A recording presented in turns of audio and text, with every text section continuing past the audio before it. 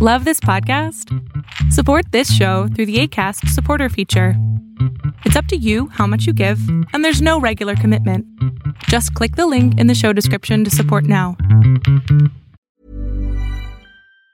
Want flexibility? Take yoga. Want flexibility with your health insurance? Check out United Healthcare Insurance Plans. Underwritten by Golden Rule Insurance Company, they offer flexible, budget-friendly medical, dental, and vision coverage that may be right for you. More at uh1.com. There's never been a faster or easier way to start your weight loss journey than with PlushCare.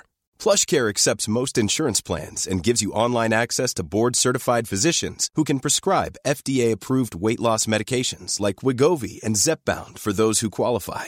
Take charge of your health and speak with a board-certified physician about a weight loss plan that's right for you. Get started today at plushcare.com/weight loss. That's plushcare.com/weight loss. plushcare.com/weight loss. Welcome to Bravo Happy Hour. I'm your host, Megan O'Donnell. Grab yourself a drink and join me while I break down the week in Bravo TV news. Welcome to Bravo Happy Hour. I'm your host, Megan O'Donnell, and today's episode is blessed with none other than just me. I have gotten the bug. I love a solo episode now. I'm back, and I'm ready to podcast. I think I'm going to do every other news episode as a solo episode because it's a lot easier for me on the back end because I don't have to find a guest. All I need to do is evidently sit alone in my parents' bedroom drinking a Corona Light and record. So here I am, like I said, at my parents' house in their bedroom drinking a Corona Light, and I'm here to break down all the Bravo TV news this week. There's a lot, so I'm not even going to vamp up a bunch of BS that I could talk about right now. But also, this won't be on YouTube, and I think I'm kind of over YouTube, but that's besides the point. So let's just jump right in. So Thomas Ravenel from Southern Charm, I should say formerly from Southern Charm, recently became a father of 3. This past June 29th, his not girlfriend, whose name is Heather Mascow, had his child. So back on, I think, episode 105, we're on 120 for context. So back in March, we reported on Heather being pregnant, and they weren't together at the time. They're not together now, and they're just going to co-parent amicably because that's generally how co-parenting always works. He is now a father of 3, but I kind of wish there was a way that his sperm would just stop working. I feel like we don't need any more spawns of Satan in this world. Baby Jonathan Jackson is going to be a beautiful little angel baby. However, having him as a father is terrifying, and I hope he takes after his mother's side.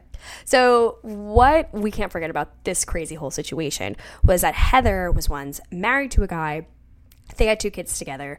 She is a nurse too, and I think that's kind of his type. Let's not forget about Ashley Jacobs, horrific woman, which, TBH, I'm shocked she didn't somehow have a baby with him. I feel like she's the kind of gal who traps on the first date, which, not judging. Sometimes you just gotta trap. Anyways, so Heather was once married to a business owner named Leo. He was obviously privy that Heather and Thomas were dating.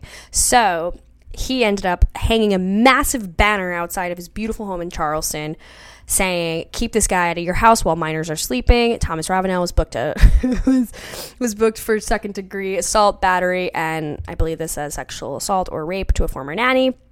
January 25th, 2015, Thomas Ravenel was also indicted on federal cocaine charges in June of 2007. So this guy was obviously not happy that Heather was allowing this creepazoid to be in the home with their 2 children, who I believe were, don't have their ages, sorry. But understandably so, he wouldn't want Thomas Ravenel, who is a truly disgraced, not just politician, but just man or human being. Like his horrific behaviors transcends gender, which who knew? So Thomas Ravenel is now a father of 3 that we know of. I feel like Thomas Ravenel probably has like 6 or 7 kids who have like reached out to him in the past 15 years like, "Hey, my mom told me she met you at a bar and you're actually my dad." And he probably like shamed them into not thinking that that was true. But that's truly so horrific of me to say. But I honestly stand by that. I stand by it.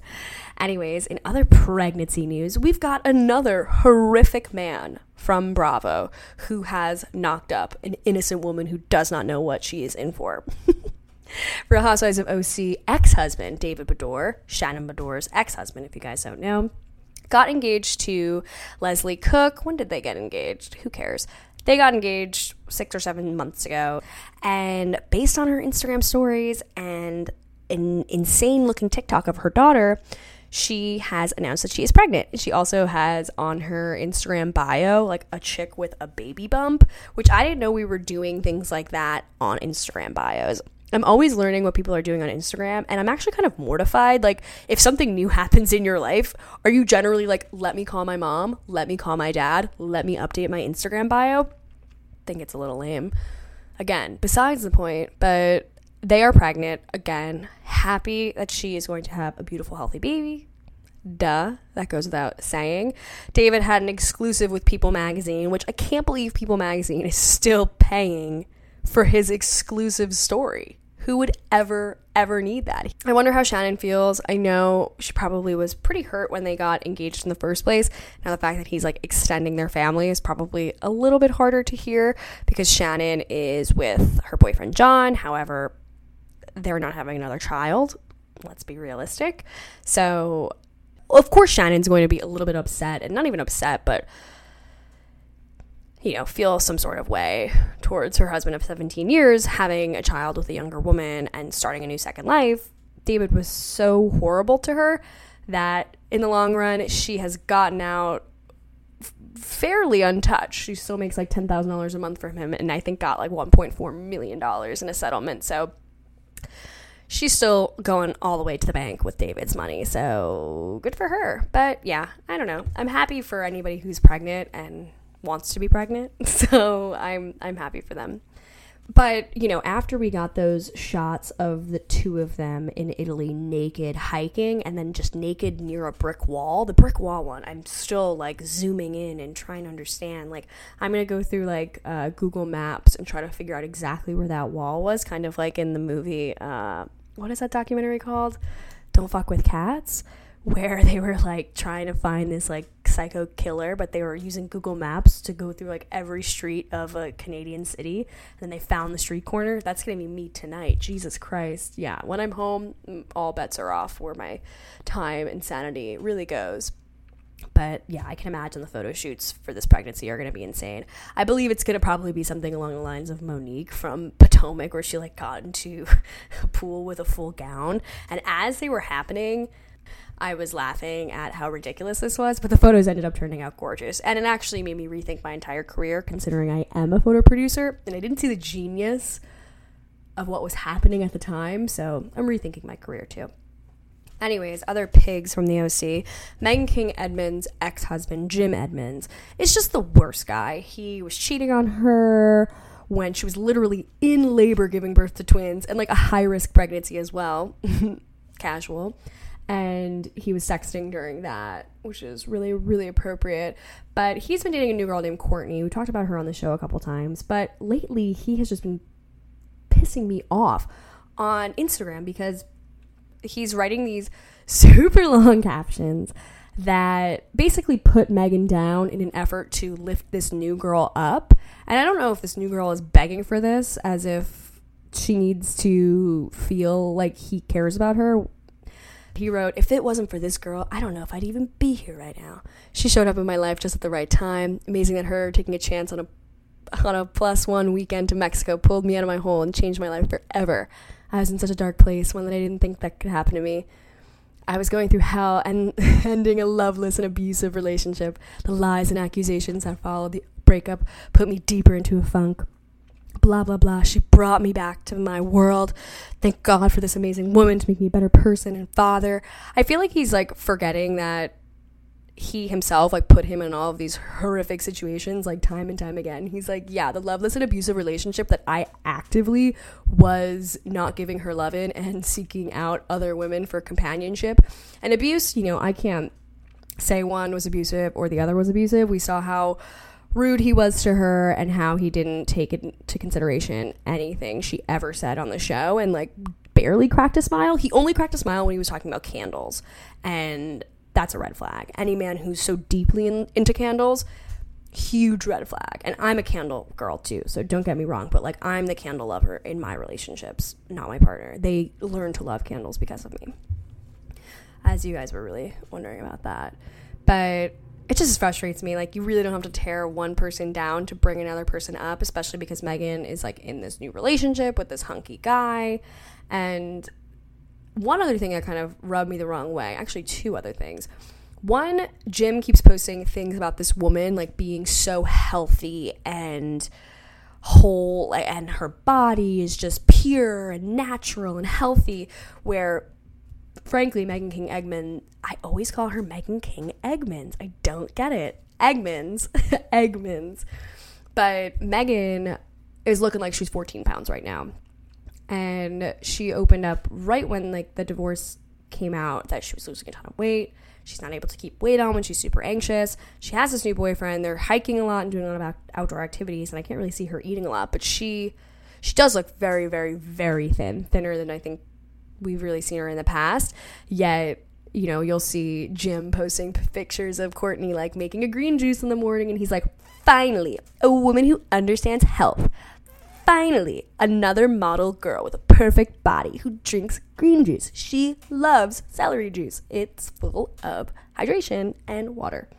And I don't know, it just like pisses me off because I feel like he does a lot of things like that are kind of specifically making jabs at her. And maybe I'm like ultra sensitive to it because I like do this show and I have a skewed perspective of what people do on the internet, because I think whatever you kind of choose to put on the internet, there is like a reason for it, whether it's trying to like make people think you have a lot of money, or make people think you have a perfect life, or make people think you have found the best woman in the world and your other woman sucked. Whatever. I think people post things online to make other people see them. And so just like any reality show, when there's that weird cut to, or there's a song playing in the background, or if they keep a friend of it, there's generally a reason for it. So I kind of find social media to be the same way. If someone's posting something, it's because we're meant to see it. I posted a billboard that she was on. I guess she's a model. Who knew? Writing #beautiful, #love it, #proud, #real work, #working women. And not to put down models, but to say like, during a pandemic when like in New York every night at 7 p.m. you clap for essential workers, like real work is not your girlfriend sitting on a couch with like an Apple Watch probably making $10,000 for an afternoon. Real work, I believe that would be like in comparison to Megan, who was like, let's not forget, also a model and a Real Housewife. I don't even know if Megan had like another fake job she was saying she was doing. Yeah, I can't remember. Obviously, she's a detective, but that's like a side hustle. I don't know. I just am so over the OC. It's really hard for me to report on these people because they're just all horrible. There's like a new girl named Liz coming on. I haven't even done research on her because I could care less. And I know I'm doing a disservice to you listeners, you beautiful, great listeners out there, but I just don't care. I really just don't care. We do have a confirmation that Gina K is coming back for next season. She has been filming testimonials in her apartment or her home. I don't know where she's living. She's been filming testimonials at her house. Her hair looks good. So that's always a great sign that emotionally she's doing well. She looks really happy with her cute little blended family and her boyfriend and their kids. And she actually hosted a conversation with Giselle from the Real Housewives of Potomac about race in America. And I frankly thought it was kind of surprising coming from her, but I also appreciated it because the OC is notoriously, come si dice, how do you say, whitewashed? So it was nice to kind of see that coming from her, especially because you wouldn't really expect it. Granted, she's a Long Island girl, so am I. Maybe she's more inclusive than I thought. However, I'm not putting inclusivity into the Long Island stereotype just yet. We're not there just yet. But I think 120,000 people watched their Instagram live together. So I think that's just great. Good. Get some conversations going, especially within different Housewives franchises, because, you know, Giselle has a lot to teach Gina, and Gina probably has a lot to teach Giselle. Obviously about different things. I definitely don't need to hear Gina teaching Giselle about race, but that's besides the point. Well, moving coast, we are now talking about the one and only Linnethia Leakes. She, rumor has it, she's not coming back to the show. I don't really believe it. At this point, every single episode we have of this show, I'm like, is she coming? Is she going? Is Nene leaving? Is Portia leaving? Is leaving? Who knows? Who knows until they start rolling the camera? Who knows? However, Monique, the actress and comedian, was rumored to have been taking... Okay, Monique doesn't have a last name. Okay. Well, I mean, Monique Angela Hicks, but everyone knows her as Monique. I was like, wait, does she not have a last name? So that's actually very Cher and very Madonna of her. But, so Monique was rumored to be taking Nene's spot on the upcoming season of The Real Housewives of Atlanta, but she came out with a full-on video saying that is a goddamn lie. She said, let it come straight from my mouth. No, my sweet babies, I'm not doing The Real Housewives of Atlanta, and in my humble opinion, Nene Leakes is irreplaceable. Nene Leakes is Real Housewives of Atlanta, if you ask me, baby. I love how she says baby so much. I feel like I'm not doing this quote any justice. Like, my dumb white voice is just really not doing it. And if you ask me, baby, that's been 13 years, so no, I'm not joining the cast, though I respect all those sisters. They do what they do, and I'm not replacing Nene Leakes. I love how a full video squashing this had to come out. Other people have come out. Yvonne's like, you never know, I might be replacing Nene. And Monique is like, let's not even try. I got knee deep into a Atlanta rewatch this past week because I was just at my parents' house and I have cable, and it was the season, I think it was season 7 or season 8, where Kim Fields was on, and they were filming the Marshall in Jamaica. It was so funny. And it was a commercial for Cynthia's sunglasses line, and Kim Fields, who's like a director, writer, producer, ended up producing the Marshall, which again, they kept calling it commercial, which I'm going to start saying in my corporate job because I think it'll really catch on quickly. But Kenya was so butthurt that vacation because, you know, she thinks she's like the producer girl and, you know, writer girl. Just kidding. She thinks she's a producer and a writer and an actress and this and that. But Cynthia ended up going to Kim, who like actually does that, and asked her to produce this thing. And she was really killing it. Don't get me wrong. Kim Fields was not a fit for The Real Housewives of Atlanta. However, that was really nice. It was kind of nice to see someone like in their element working. But Kenya was also dating Matt during this trip, and it was so sad. Like, you just see like Kenya has had like so many horrible men in her life, and like consistently.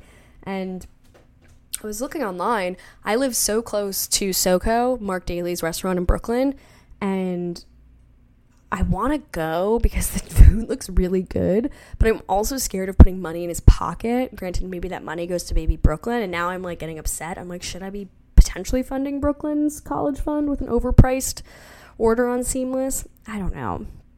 But Kenya is clearly very much in Atlanta with baby Brooklyn, and Mark is clearly in Brooklyn at his restaurant because they're doing rebranding and other things. So he's definitely in Brooklyn, and another sign that they're not together. But I did see one weird thing. So I was going through SoCo's Instagram account, and they have no comments on any of his pictures. Like, no one is going on his Instagram.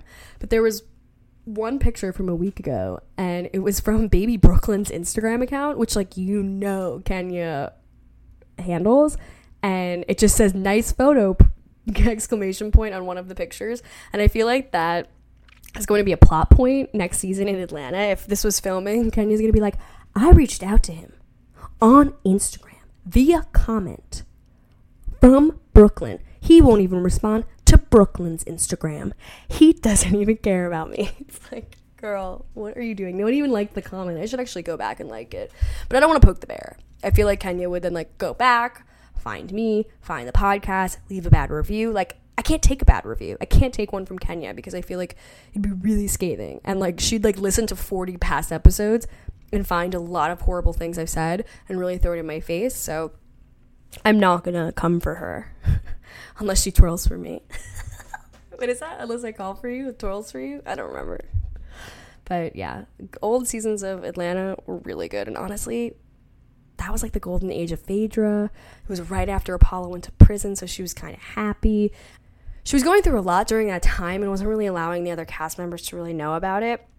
She was debating like whether to bring the boys to the prison, Fort Dix, where Joe Giudice also was. You know, bringing your kid to a prison maybe normalizes that kind of visit and normalizes that kind of thing where, you know, you don't want your kid to think like, oh yeah, cool, but like one day my kid can visit me in prison. It's like, no, let's not make that something that you want to have in your future. And she said openly, and has always said, like, as a mother of African American children, boys especially, you have to be cognizant of the things that you normalize for them, because as you know, as a mother of 2 African American boys, of course she is more privy to the fact that her sons often have a higher chance of getting falsely imprisoned or put into prison for, you know, a very minor infraction, more so than a white kid. So, and speaking of Phaedra, she actually ended up being the funeral director for Rayshard Brooks's funeral, which a couple weeks ago he passed away. He actually was shot and killed by the police in a Wendy's parking lot a couple weeks back. He was like a father of 4. He was super young. The situation itself was really shitty, and he passed away, and her and Phaedra ended up doing the whole funeral procession and whatnot for his widow and the family, and a bunch of other celebrities ended up going too.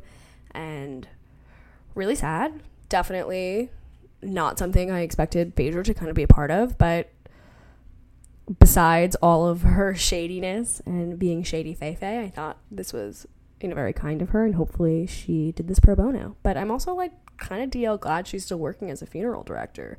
I felt like that was like a weird pipe dream where she was just like randomly into funerals, but here she is working all these years later. So I'm happy for you, and I'm also glad that you were able to do something that drew a lot of public attention, and for the right reasons.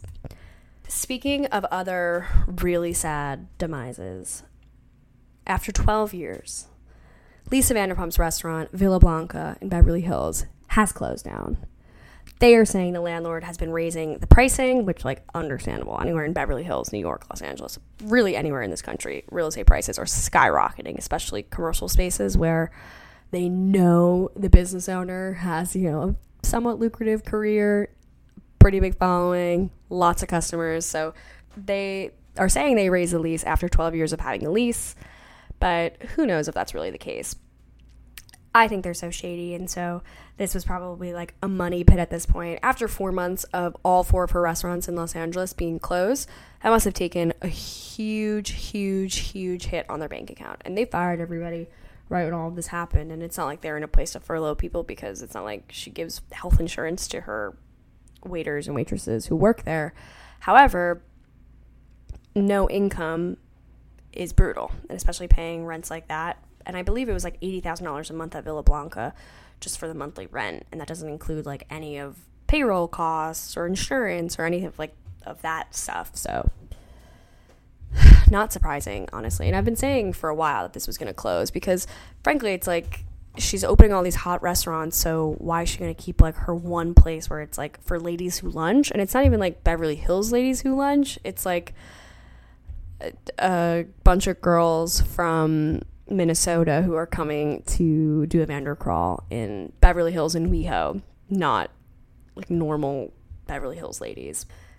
Lisa Vanderpump did come out with a statement saying, while saying goodbye to the location where we have actively served the Beverly Hills community for 12 years and employed hundreds of Angelinos, is a sad time for us. We are excited to perhaps bring back Villa Blanca back in the future to a different location, as its staff and customers have always been a family, blah, blah, blah, blah, blah. It seems like this response was a lot more thought out than her response about her employees being racist, but it's honestly not surprising coming from Lisa. She has a lot to say if it has to do with dogs or her businesses, but when it has to do, honestly, like, boo-hoo, like, what are we going to do without Villa Blanca in this world? And honestly, nothing. And you know what? Let's not scoff at Dorit Kempsley's Buca di Beppo location. Still up and running. They've still got takeout, curbside pickup. You can get a disgusting looking caprese salad and some, I think I saw like lemon chicken with capers on it, and the capers looked so sad in the photo. Like, you can't even get like a good food photographer to come in to take some shots. I don't know.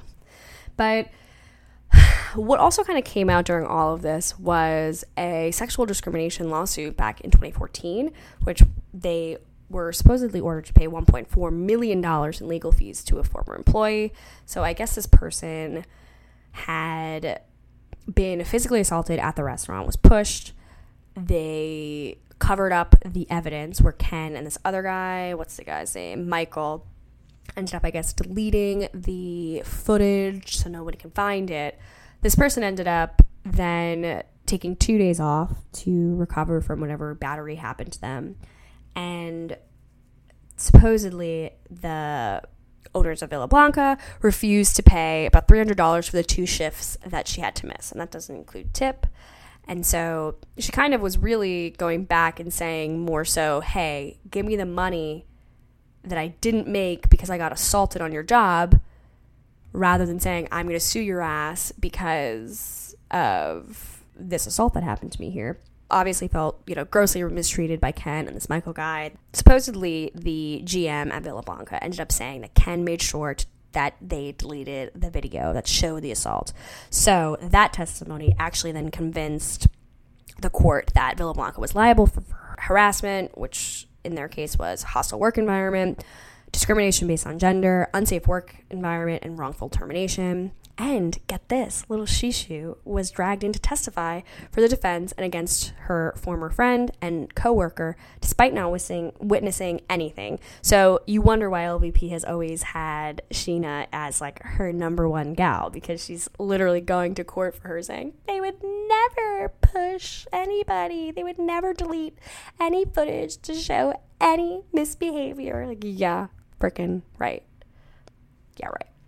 So, interesting. I mean, $1.4 million is a lot of money for a small restaurant, especially back in 2014, when did Vanderpump Rules start?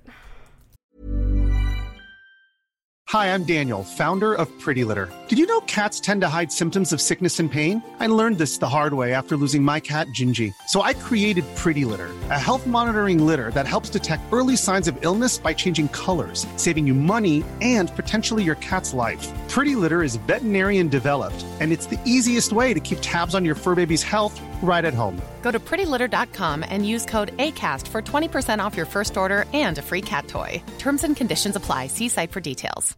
When you make decisions for your company, you look for the no-brainers. And if you have a lot of mailing to do, Stamps.com is the ultimate no-brainer. It streamlines your processes to make your business more efficient, which makes you less busy. Mail checks, invoices, legal documents, and everything you need to keep your business running with Stamps.com. Seamlessly connect with every major marketplace and shopping cart. Schedule package pickups and see your cheapest and fastest shipping options from different carriers, with rates up to 89% off USPS and UPS rates. And with the Stamps.com mobile app, you can take care of mailing and shipping wherever you are. Make the same no-brainer decision as over 1 million other businesses with Stamps.com. Sign up with code PROGRAM for a 4-week trial, plus free postage and a free digital scale. No long-term commitments or contracts. That's Stamps.com. Code PROGRAM. It's going to show my age. 2013, okay. So the show was on at this point. I mean, maybe. Yeah, the show was on. So they still didn't have enough money to pay $1.4 million in legal fees. But still, that's a huge hit for any kind of restaurant.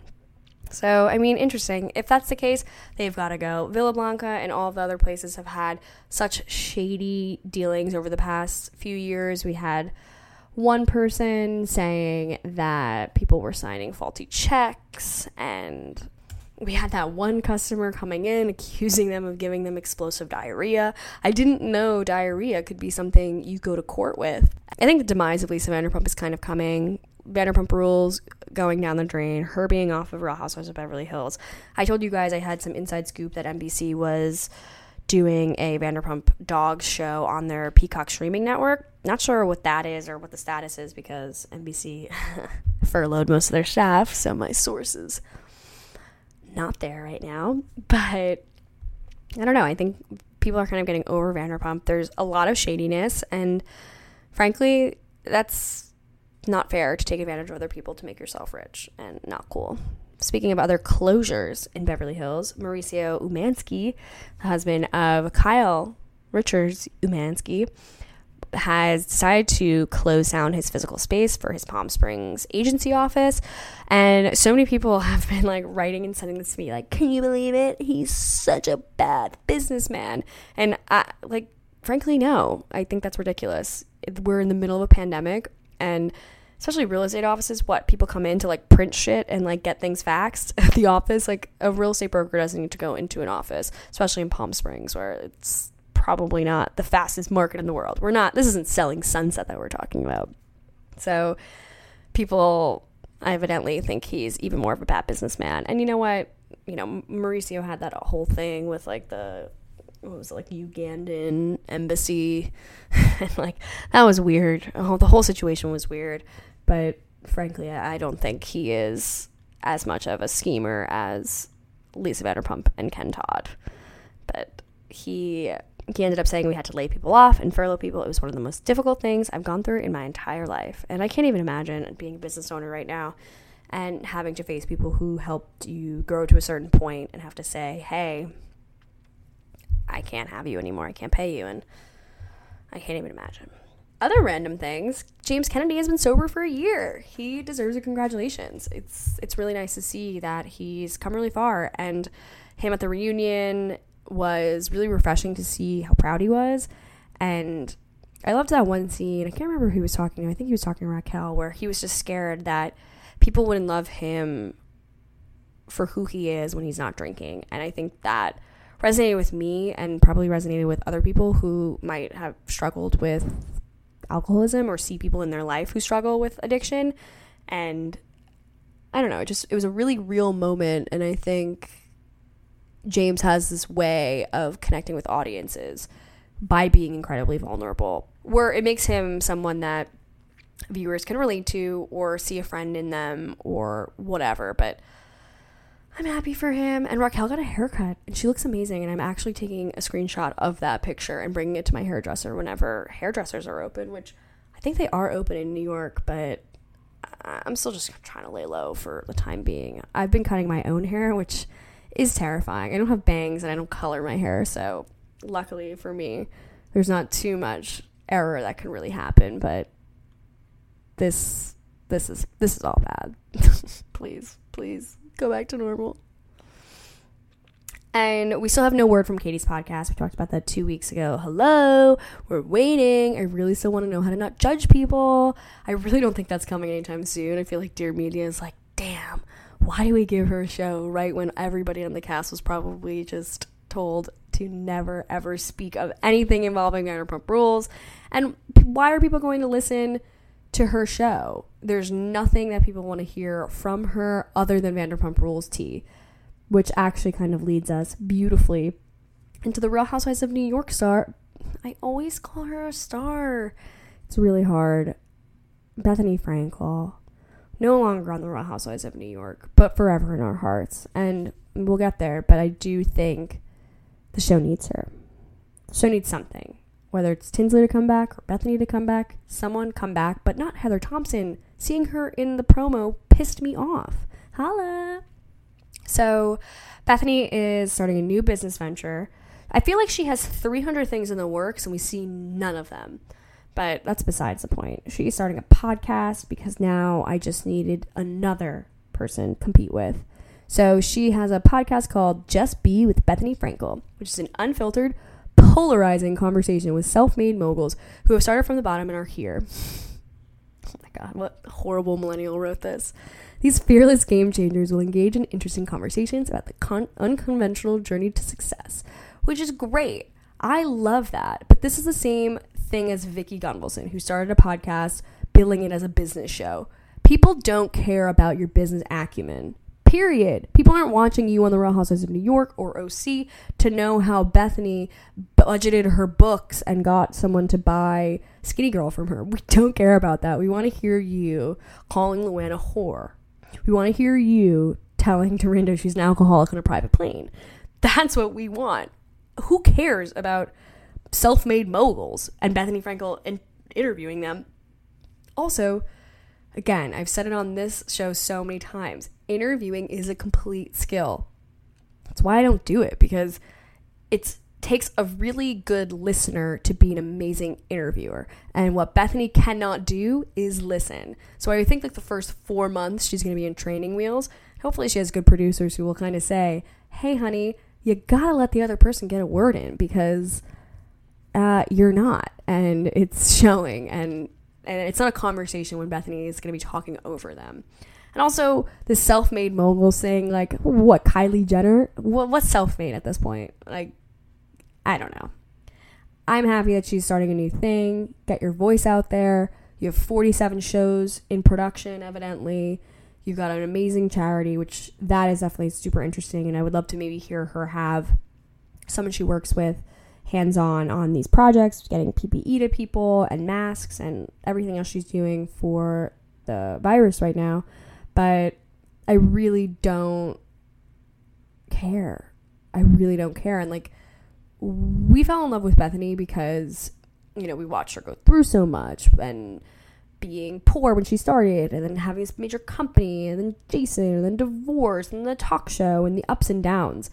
That's what we love about Bethany. We love her candid thoughts on everything and her truly unfiltered way of talking to her quote unquote friends and co-stars and frankly colleagues, which is also kind of weird to think like her and Ramona are colleagues, but they are.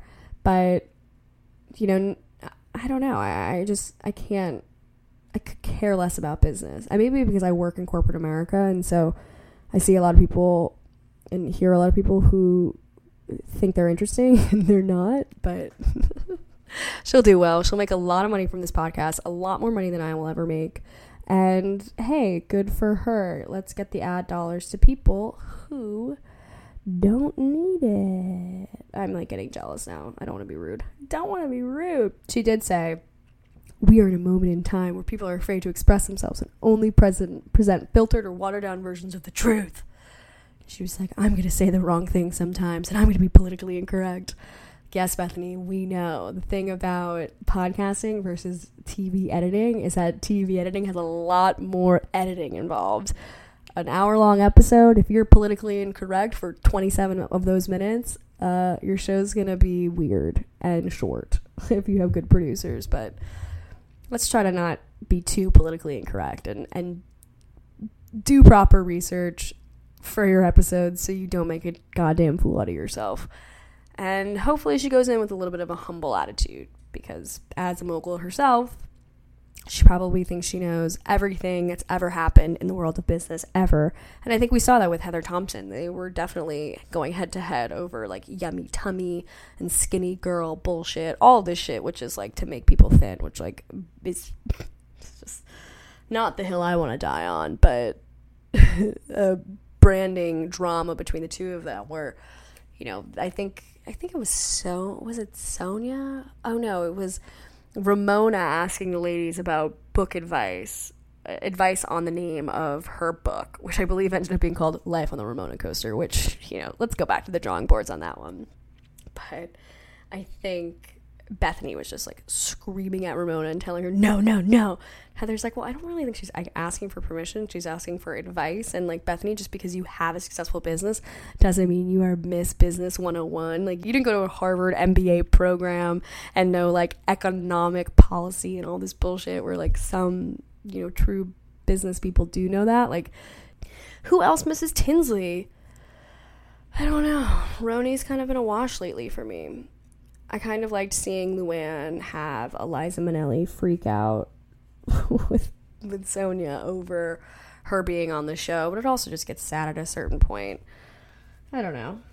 I did see something on Monty's Instagram. She posted like a tweet that someone wrote like, maybe the past few episodes of Roni have been weird because the lead editor died. We talked about that probably 10 or so episodes ago, how one of the lead editors who had been editing Roni since season 1 passed away due to COVID-19. And so, you know, that definitely has a huge play in what we're seeing on screen. And so it just made me feel sad and wear a mask. And another like weird sad Tinsley thing, I was reading an article in the Times about, I don't know, like bullshit fashion stuff, and Garrow Sparrow was mentioned.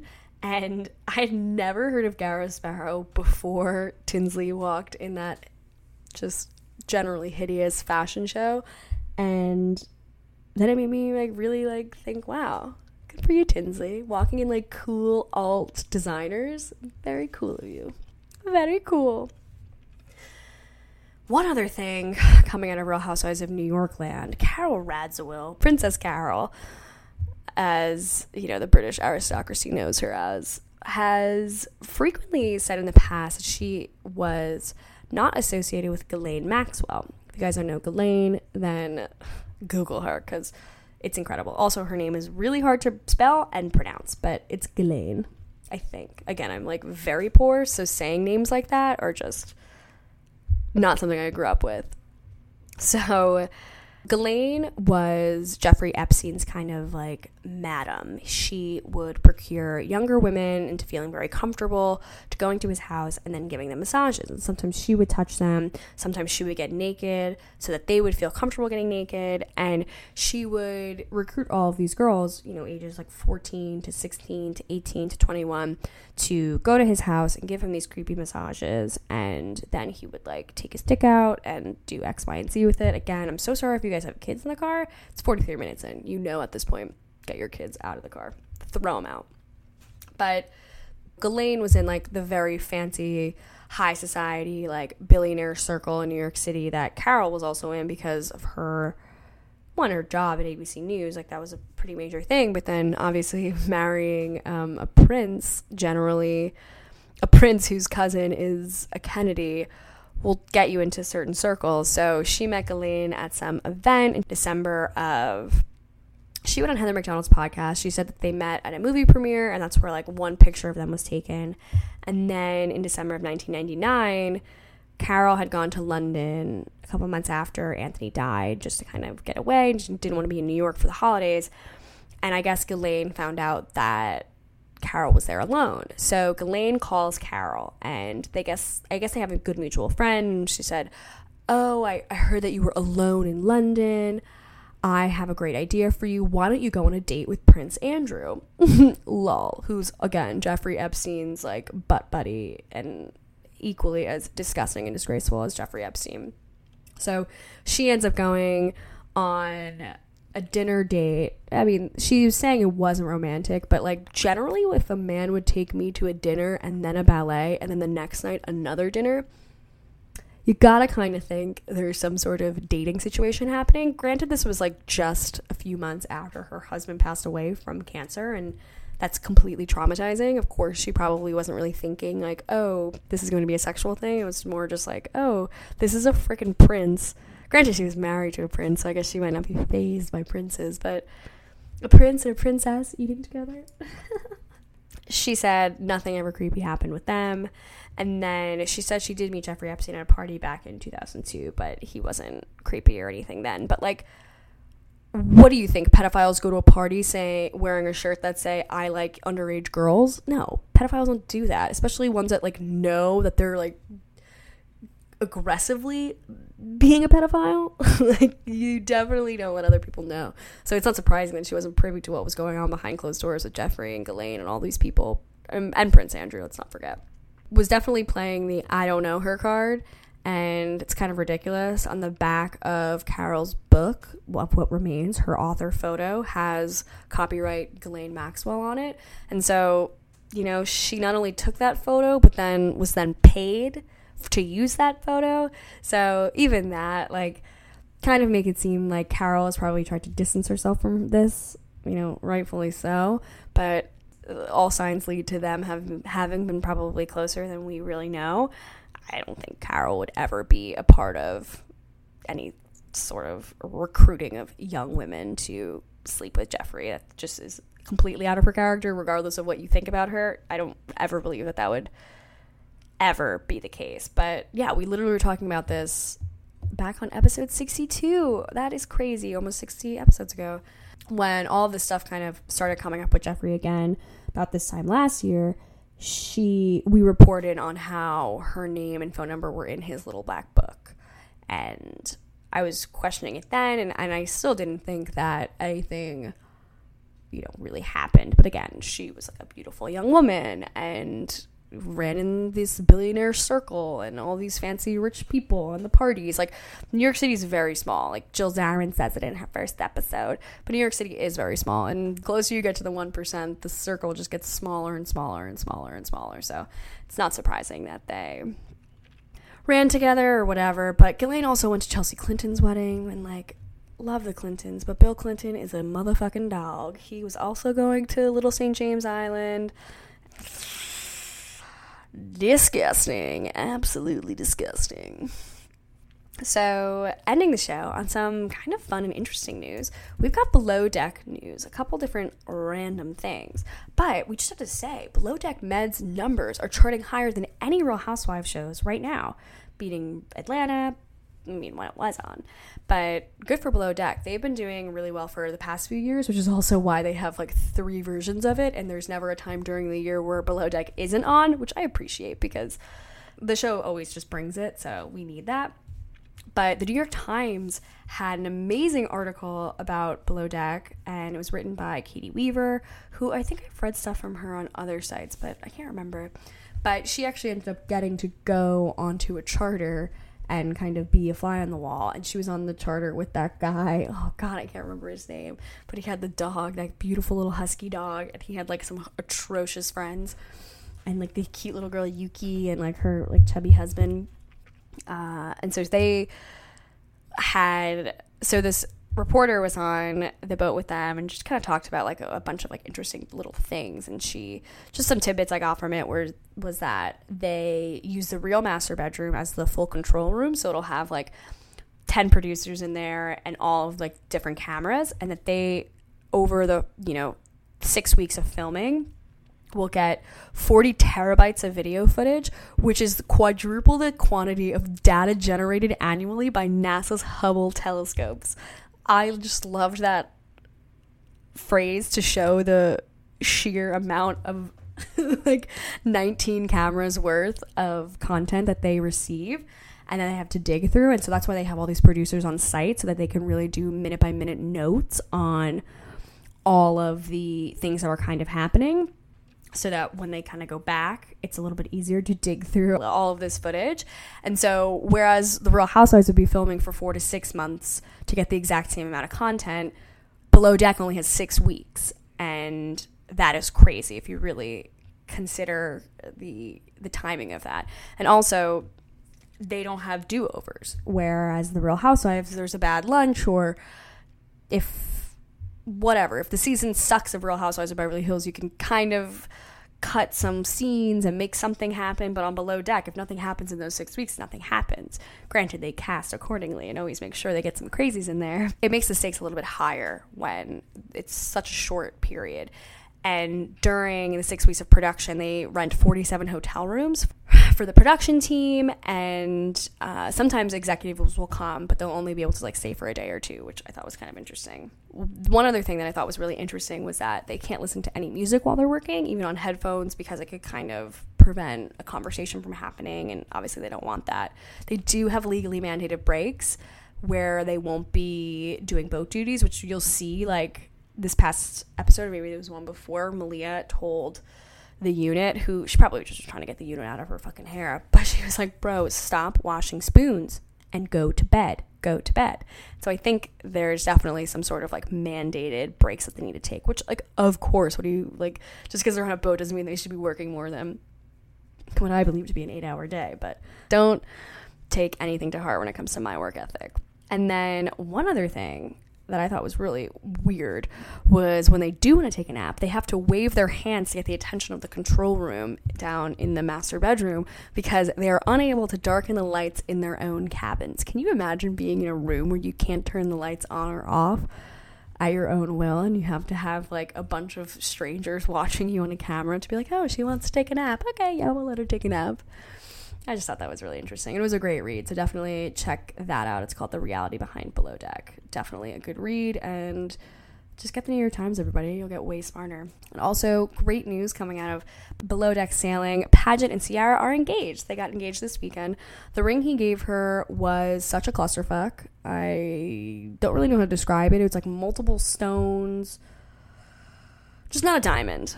And you know, you don't have to give someone a diamond. It's not set in stone.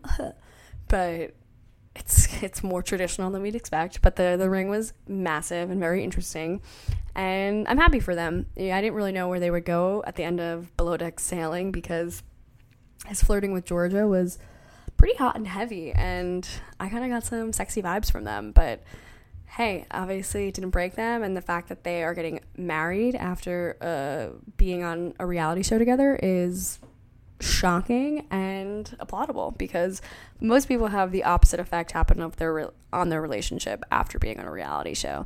So I'm really happy for them. And that actually brings us to the end of today's episode. Here I am again, 54 minutes in. Jesus fucking Christ. Jesus Christ.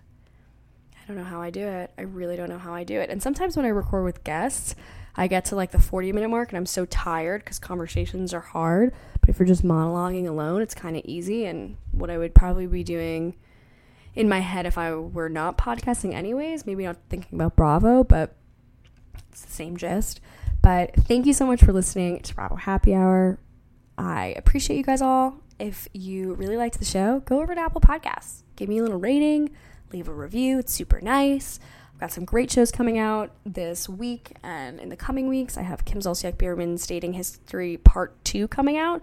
And Part 1 was so crazy. I listened back and was just cracking up. And it was just a great show. And I love Mercedes. She is an absolute hoot. And I love having a friend come on because the two of us just kiki, and honestly it was like really nice to just connect with her, even if it was about Kim Zolciak's horrific past. But hey, whatever brings people together in this quarantine, I will take.